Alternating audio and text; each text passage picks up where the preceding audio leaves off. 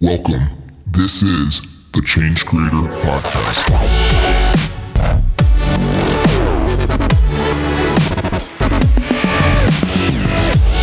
What's up, everybody, and welcome back to the Change Creator Podcast show. This is your host, Adam Force, and what's going on, everybody? Welcome back to the Change Creator Podcast show. It's been a crazy week already.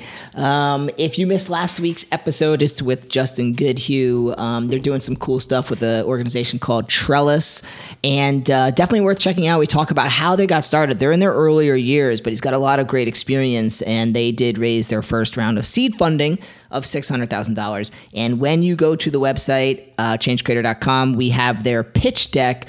Justin was kind enough to share that, so you could check out the winning pitch deck for that $600,000. This week, we are talking to Timothy Sykes. Timothy Sykes was on the cover of issue 26 of Change Creator Magazine. That's right, folks. We have reached 26 editions, which has been just amazing. So we're excited to see things continuing to grow. Timothy Sykes is a penny stock. He's a multimillionaire from penny stocks, of all things, right? And he's using those skills and that money. I mean, this is a guy that was on Larry King Live, and he's been traveling the world, and he's using that money now to fund social change. He's also the founder of a company called Karmagawa. He's built over 45 schools for kids in need. He's fighting for animal rights and protection. He's doing a lot, and he has a lot of incredible experience to share with us today about his money-making habits and also his startup business habits. So let's dive into that in just a minute. A couple other updates. We are super excited, everybody, because we just got confirmation. This week, we're going to be interviewing Blake Mycoskie. I'm sure you know who he is from Tom's, and he has just so many powerful experiences. The story of Tom's blew up the internet back in the day, and he has been just growing ever since. But that doesn't mean they didn't have any hard times. So we're going to dig into some of the things that were challenges, what he's learned along the way about the one-for-one model, and we're really going to dig into that. So that's going to be the cover story for June 2019. So Blake Mycoskie, June 2019. I think that's about it for today, guys. Stop over to our Facebook page, sign up there, follow us, get involved. From there, you can join our Facebook group. We talk about storytelling strategies for your business, because without it, you have no good marketing. This is the key, folks. It's the key. So dive into the group, get involved, and learn more about what we have going on there. We'd love to hear from you. And awesome stuff, guys. Let's dive into this conversation with Timothy Sykes and see what we can learn from him today. I know you're going to Hey, Tim, welcome to the Change Creator Podcast show. How you doing today, man? All right. Thanks for having me, dude. Yeah, you're welcome. So you have a really interesting background, and before we dig into all that, tell us just what you're working on today and what you're doing. Yeah. So, I'm a stock trader. I got started with just a few $1,000s. Now I've turned it into nearly $5 million. A lot of people want to know how to do that. I was on this TV show called Wall Street Warriors that introduced my story pretty much everywhere. So I got started teaching 10 years ago. And now I trade and I also teach. And I have about 6,000 video lessons and 5,000 students all over the world. And I teach, I show my screens. You can see exactly what I do in terms of stock trading. I still trade, and I just show how I grow a small account every year. And then I also have my own charity because I'm obsessed with education. It's changed my life. So we want to build 1,000 schools worldwide. So far, we have 47 built in the past 3 years. It takes a while, but my goal is to build 1,000 schools. Wow, 47 schools in 3 years, but that's like a lot. So we're gonna tap into all that stuff. And you're big on YouTube, right? Is that where you do a lot of your teaching? Yeah, I've got nearly 300,000 YouTube subscribers. I've got 1,000 plus free video lessons for anybody who wants to just learn the basics of the stock market and how to trade and how to spot scams and all sorts of good stuff. Okay, so take us back a little bit. What got you in? We're going to talk about the money side first before we get into the charity organization and the schools and stuff. So, just take us back. What got you involved in the penny stocks? I'm really interested in that because it kind of gave you this tool of cash flow to do other things like the charity organization and stuff like that. So can you tell us about it? No, I'm eternally grateful. I had my bar mitzvah gift money. It was just sitting in an account when I was injured in high school as a tennis player, and I had surgery on my arms. I couldn't do anything. This was 1999, so the stock market was going crazy. My parents gave me control of the money. They thought that I would lose it all in the stock market. Instead, I turned it into nearly $1 million.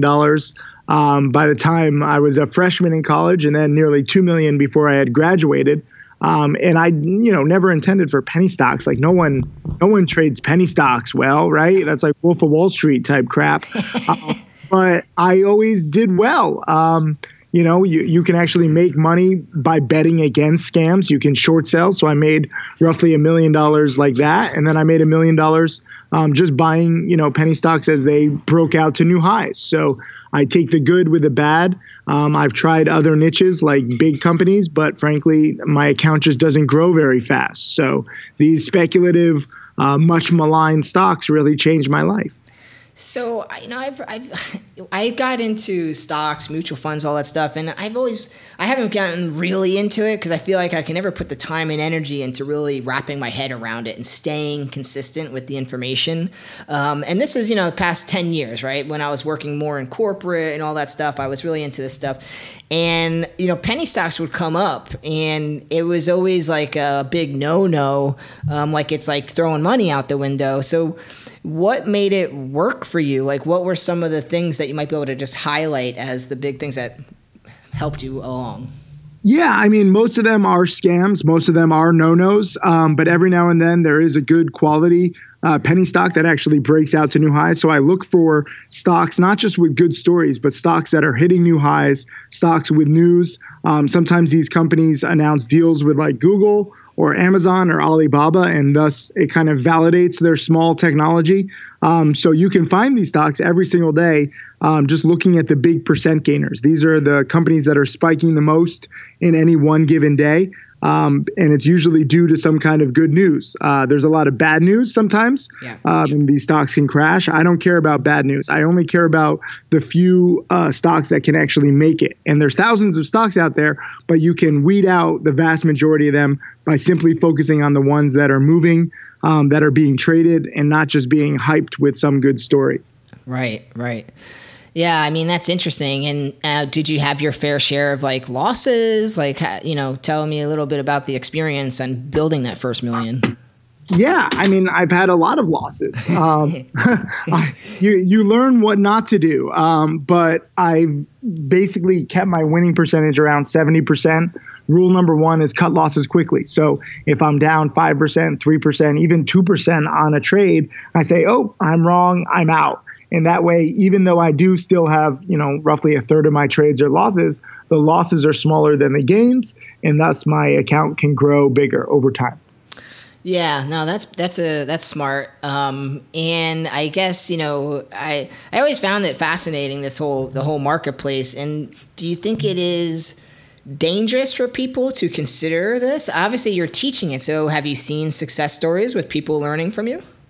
Yeah, I mean, my top student started with 1,500. He's over 7.6 million.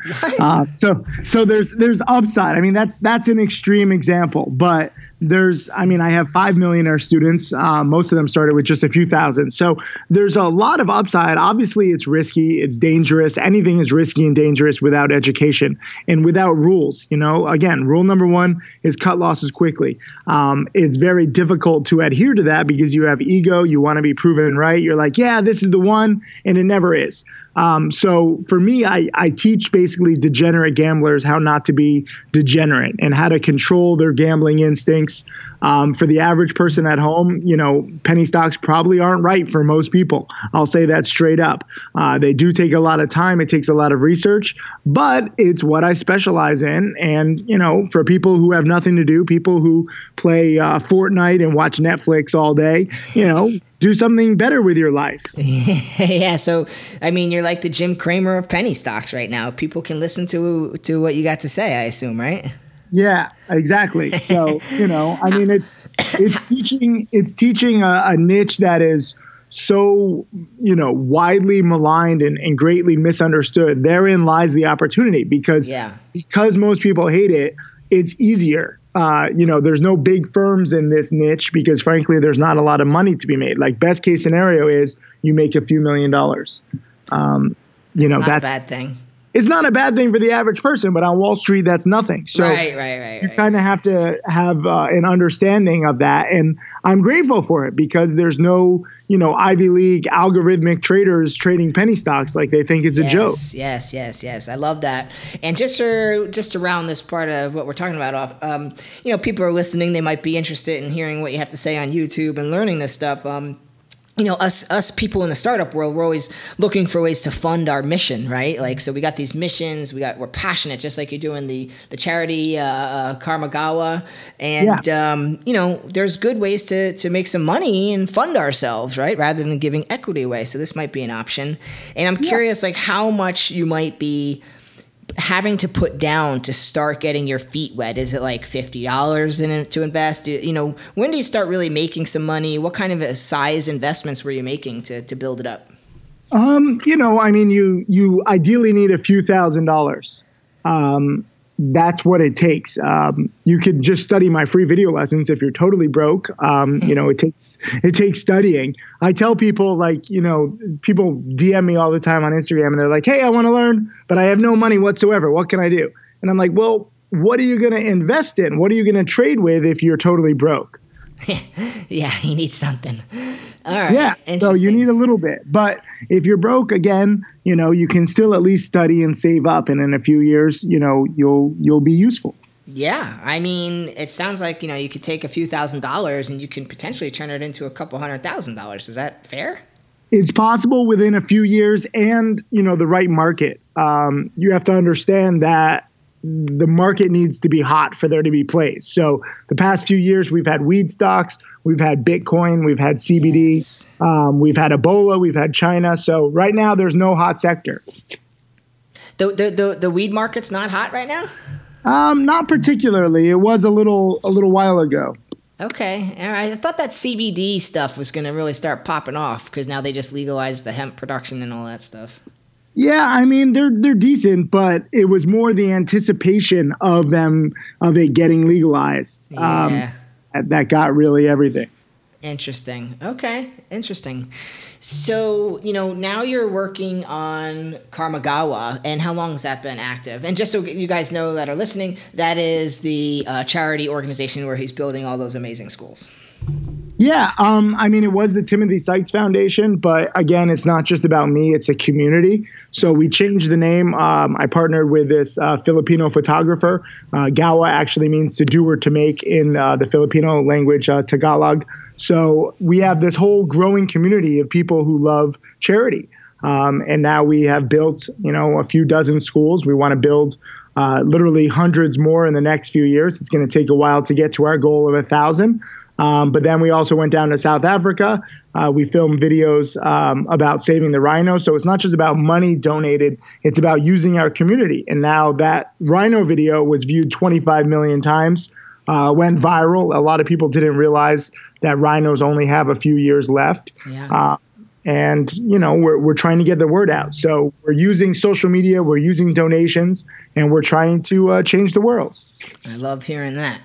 So I guess, what inspired you to build schools? I know you love education, but is there something deeper behind your intention? Because there's a lot of charities we can do, right, to help. So, why focus on education and building schools specifically? Because there's other ways to support education. I mean, I've been fortunate enough to travel. I've been trading all these stocks while traveling. I've been to 119 countries now. Wow. So traveling gets a little old after a while. Like there's only so many luxury resorts and different places that you can see before you start saying, wait a minute, like I want something more. And I kind of just gradually got into wanting to help the local communities that I visit. And a lot of these countries, third world countries, frankly, they have piss poor education. And education, I mean, I'm totally self-taught, but self-education has changed my life. And so I started thinking about what if we start, helping these communities while we visit them. And that has changed my travel 100%. It's so amazing now to go to any country, whether it's third world country or a beautiful country or, even like kind of a scary country. If you're involved with the locals, you kind of become family. And it's amazing to help them out when, frankly, nobody else really is willing to. There's a lot of people on Instagram, they post pictures of where they go and, they don't really become a part of the community. And so we wanted to change that. So I'm fortunate enough to say I have, friends and family members, like people who feel like family all over the world because I get involved building the schools, helping the local dog shelters. In the Philippines, we have 2 medical centers where we help kids with cancer. We do whatever we can to help. In Mexico, we have 10 libraries, so it's not just schools. And we with a whole bunch of different charities to fulfill it in, every different community. So tell me a little bit about how you connect with the community and actually go through a process of building a school. Like, what does that take? And I mean, I think it's really important that you're talking to the community. So you go into this area. How do you start these conversations? How do you actually get approvals to build schools? Like, how does that flow? Yeah, you don't want to go into a community and just be like, here's what we're going to do. This isn't like some white man superiority complex. Right. This is like working with whoever is a local charity on the ground, seeing what they need, seeing what they've been doing, see how they help the community in need. Like I said, sometimes we build libraries, we build playgrounds in the Ukraine now too. So it's not just schools. And there's different charities on the ground. So you meet different people, just like I said, throughout my travels, different hotels introduce me to different charities. I have a whole team now of 3 people who research the charities because now it's not just, oh, this is a good cause. I want to make sure the money is spent the right way. We use Charity Navigator where, you can see and assess how well the charity is actually functioning. Is it spending money correctly? Is it efficient with the money? And you also have to talk with the different charities. So there's a lot that goes on behind it. And we just try to do our best in every single community. In Cambodia, I opened a school, which was fantastic. But then when I went to the school opening, I met with the community leaders and they were saying, hey, this is great, but what people really are interested in here is soccer or football. So we built a soccer stadium right next to my school. Took only 3 months to build the soccer stadium because people love soccer more than schools. $63,000. It's a good price in Cambodia. And now we have a whole soccer stadium, and that is, kind of united 4 surrounding towns because everyone comes to the soccer stadium, not just for matches, but also concerts and meetups. And they have like a whole little fair, and it's actually amazing. Wow, that is really cool. So, hey, I mean, I love like the fact that you are just engaging with the communities and you're listening to them, right? Like they speak to what they're looking for. And obviously I'm going to say that the schools are far more important than the soccer field, but you got to have those things. And I love the fact that what you just said too, that it ties in a community effect. It brings these people together. It's entertainment. I think it's really cool. And now you got both. You got the school and the soccer stadium. Yeah, 100%. So when I go back there, it's a fun party. The Cambodians love to party. So they threw a giant party. It's kind of weird with like my name.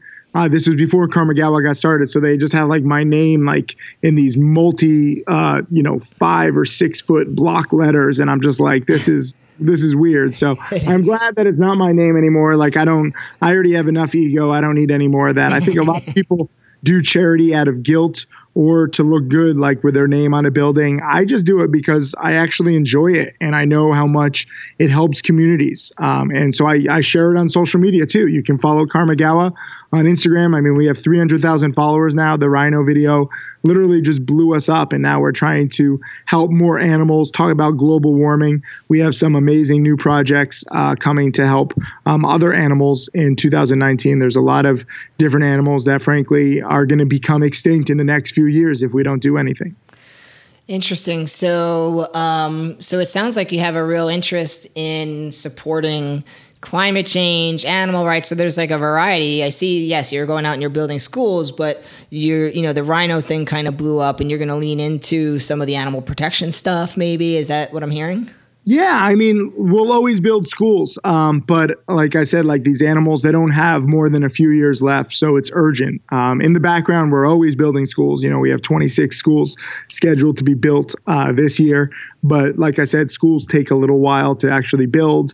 And it's nice, but it's not as urgent, as some of these animals that literally, like rhinos, 5 years left. Giraffes are now in danger. We don't even realize that giraffes, polar bears, rhinos, hippos, I mean, all of these animals will be gone. And it's sad, like, okay, if you love animals, but more importantly, also from an economic standpoint, I mean, Africa's economy isn't that great, but at least they have tourists coming there to see these animals. With no animals, their economy is even worse. The problems in Africa, get even worse after that happens. So it's kind of trying to prevent a tragedy before it happens. Yeah, I mean, it is a tragedy, and there's a lot of things going on that, this is why we're so passionate about trying to innovate solutions and all those types of things. And I'm curious on your thoughts as you get more, engulfed in the space. Do you see opportunities for entrepreneurs to play a role in disrupting the patterns and helping with these issues? Yeah, 100%. I mean, if not for entrepreneurs, who's going to do it then? The governments certainly have proven their inability to be very useful to help the locals in terms of, just effectiveness and, corruption. Like, don't even get me started on that stuff in some of these countries. So I think it's up to us entrepreneurs, not just in terms of money. Like, you don't have to donate $63,000. I mean, you can come up with some innovative ideas and trying different stuff to help locals. I mean, obviously water is a big problem in Africa, and I know there's all kinds of new age solutions that are being used to filter the water to make it cleaner. And then, we have like the whole problem with the trash in the oceans, and there's different inventions and different startups and charities working to try to fix that. And I encourage everybody to take a second and start thinking about the world as a whole. It's not just, good for your ego or good for your soul. It's good for the environment. It's good for your wallet if you actually, do it the right way. There's nothing wrong with making money and helping the world. I get a lot of negativity sometimes where they're like, oh, you just make money, teaching other people. And I'm like, yeah, I do make money teaching other people. Why is this a bad thing? I'm not selling, drugs to kids. I don't know why education has such a bad rap on the internet. I get it. There's lots of fakes, people who claim to be rich, but I actually show every trade. I show my income taxes.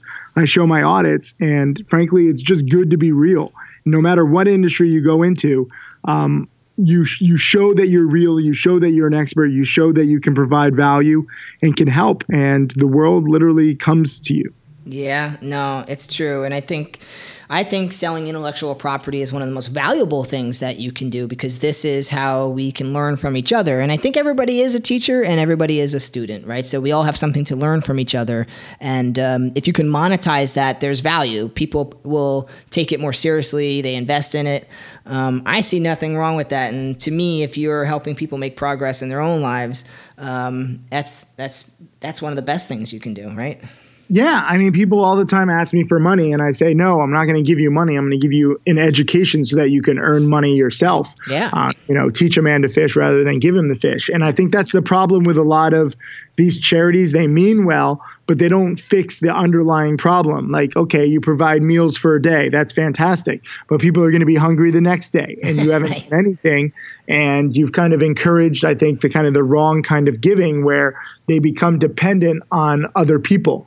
And a lot of these third world countries have basically been turned into societies that kind of beg for help because, frankly, they need the help and this is the only way they can get it. But I want to try to fix that. And that's where education comes in, where it's not going to happen overnight. The kids have to be educated for several years. They have to learn different skills, use those skills in the workforce, make enough money. And eventually, a few decades from now, everyone gets to escape poverty once they are skilled and knowledgeable. But, it's not going to be a fun few years while you're still getting that education. It's never fun learning a skill. A lot of people are like, hey, I'm really interested in the stock market. This is going to be so much fun. They think it's going to be like this cute little thing. And I'm like, listen, the process of getting rich, the process of learning finance is boring. Like, it is not fun. You get to have fun afterwards. Like, you get rewarded for your hard work later on. But a lot of people don't want that. They don't want to put in the time and effort. Yeah, no doubt about that. And I, part of my philosophy is really, there is the hard work you got to put in, but hopefully if you keep the goal in mind and you know where you're going, that will motivate you. That's something that always stuck with me from Arnold Schwarzenegger. They're like, people would always be like, why are you always smiling after doing a 5-hour, workout in the gym while everyone else has a sour face? And he's like, because I'm excited to do that next 500-pound squat because I know I'm one squat closer to my goal, So Yeah. it's like that kind of thinking. Yeah, I think that there's a lot that can be said about, what can get the best performance out of people. I mean, if you look at my Instagram, it's basically all like dream life type photos and videos. And it is. I'm living a dream life, after 20 years of hard work as a trader, now as a teacher. And I learned, there's no magic formula to getting rich, but getting people to study more. I have so many video lessons, DVDs, webinars, like getting them to actually put in the time and be focused. And in order to do that, you need to think about, okay, why am I putting in all this time? So Right. If you actually look at like performance theory, if you have a big goal as opposed to a small goal, it increases your daily performance 15 to 25%. So that's why I always say, look, how do you, try to make $1 million? Don't just try to make like 5,000 or 10,000. You got to try to aim big. And that way, even if you miss for your $1 million goal, you still make a few $100,000 and you still have freedom. And when you have freedom, then you can start a charity. You can do what you want. You're not kind of enslaved to a boss or a job that you hate that I think too many people are stuck in. It's true. I mean, yeah, there's a lot of that going on. And I think that's part of the big transition taking place today. So as the circumstances around us kind of unfold and get worse, and we have more transparency with the internet, people are kind of, getting into more of a mindset of, living more meaningfully, contributing to these issues and solving the problems. And it's becoming, the work is no longer about jobs. It's about creating these lifestyles that are meaningful, Yeah, I mean, I think this is the most exciting time. I say it in every interview. The internet, we're just getting started. It's like the Wild West. There are some scammers out there, but they're not going to last. You can kind of see through the scams. Yeah. The people and the businesses and the websites that are going to last are providing real value. And it's going to be interesting to see how that, plays out over the coming years. I mean, my community, just from my little Profitly community of stock traders, has grown to over 100,000 traders now. Karmagawa has over 300,000 followers on Instagram.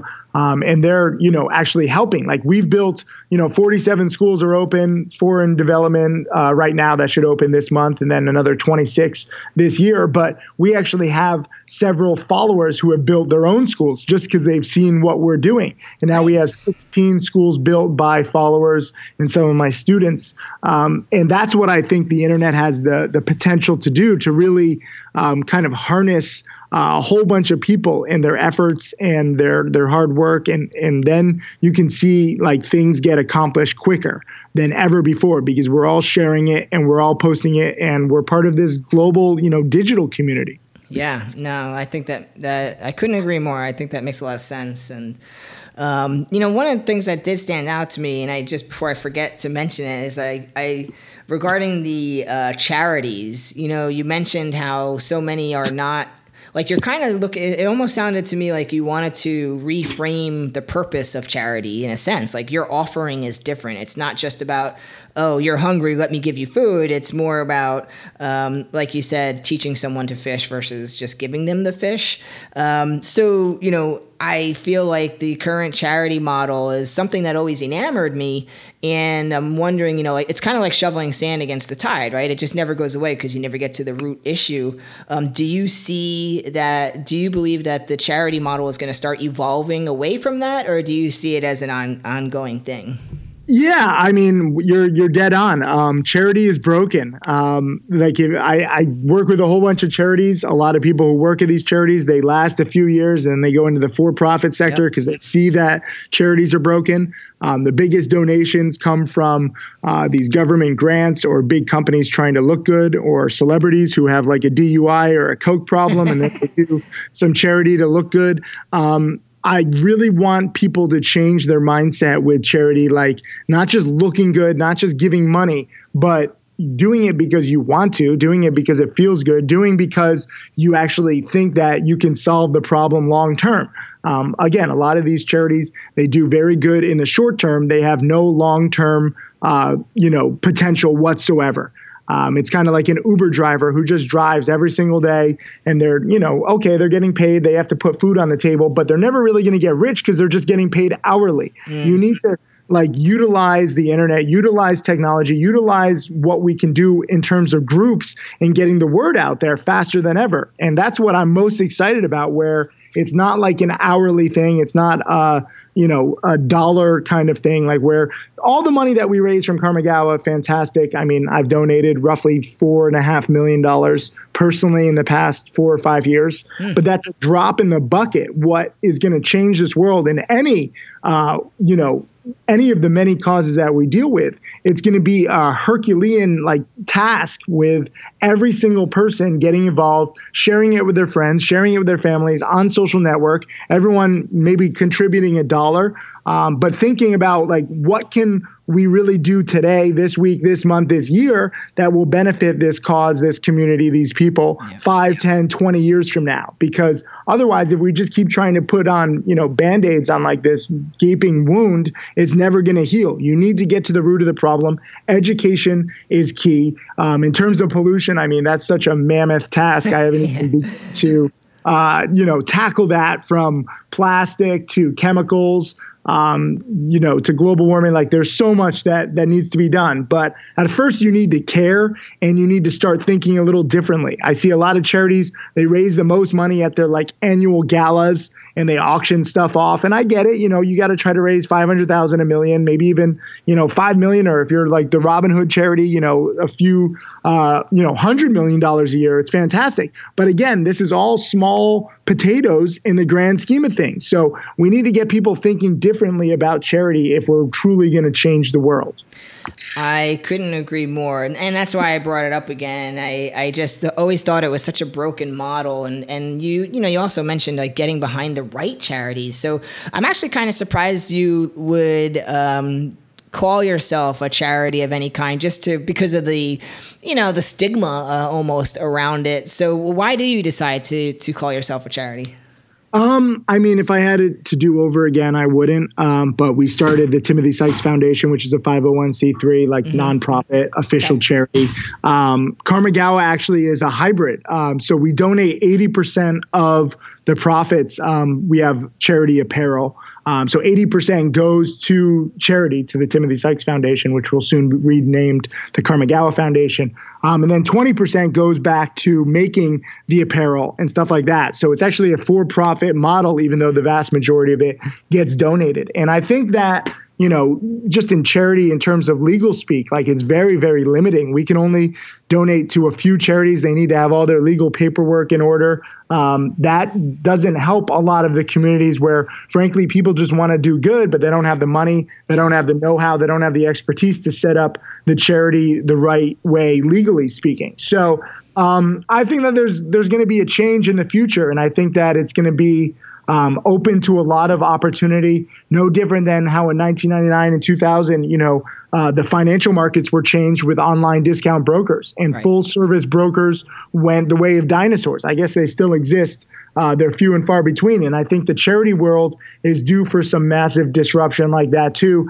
as technology and transparency start to change everything. You're not going to need these, old school, legal setups and entities that, yes, they have a negative stigma, but they're also very limiting in terms of money being able to be given and how it's properly used to actually support the cause. So that's going to be a massive change in the next few years and decades. I think so too. And I see more. I just had a conversation with somebody at an accelerator here in Miami. We were talking about some of this stuff and, even the idea of nonprofits and, there is a transition happening where people who are creating impact, right? They want to do something important like that, but they're going the for-profit route. There's more and more people seeing, I can do a for-profit, and it's kind of like changing the model of how people are doing things.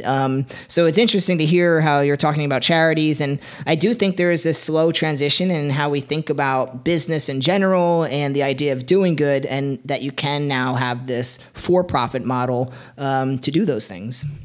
Yeah, again, like if you want to help, there's going to be so many different ways to do it.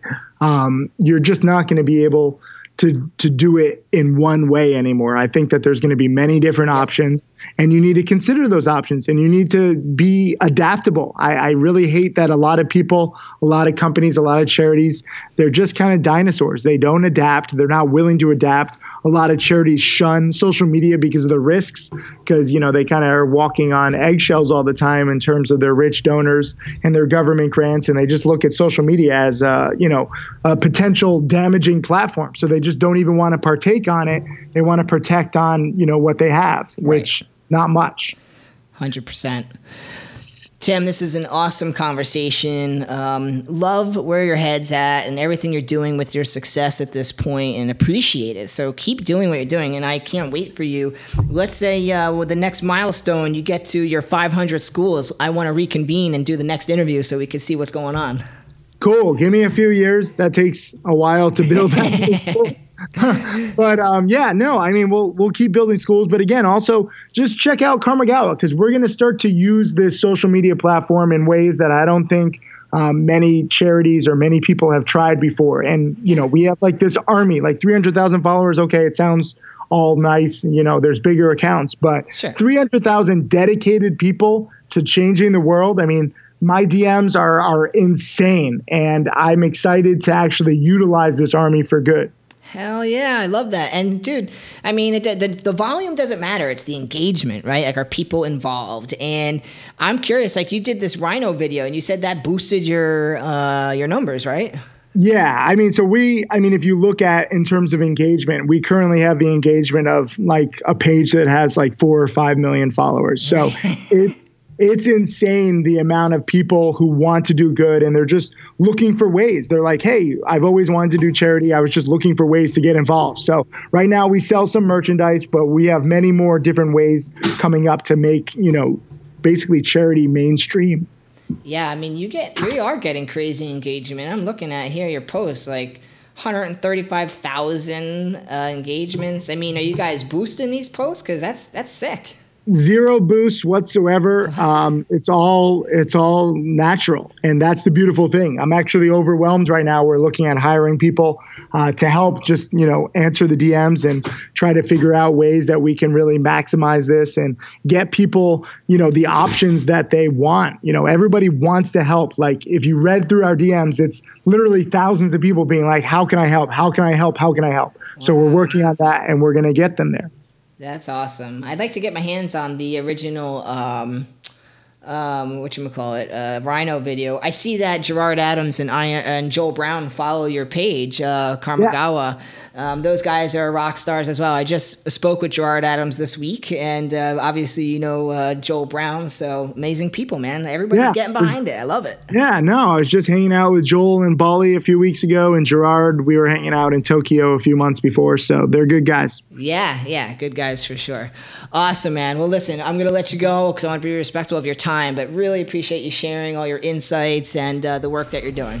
Hey, thank you. It's my pleasure. Much appreciated, man. All right. That's all for this episode. Your next step is to join the Change Creator Revolution by downloading our interactive digital magazine app for premium content, exclusive interviews, and more ways to stay on top of your game. Available now on iTunes and Google Play. Or visit changecreatormag.com. We'll see you next time where money and meaning intersect, right here at the Change Creator Podcast.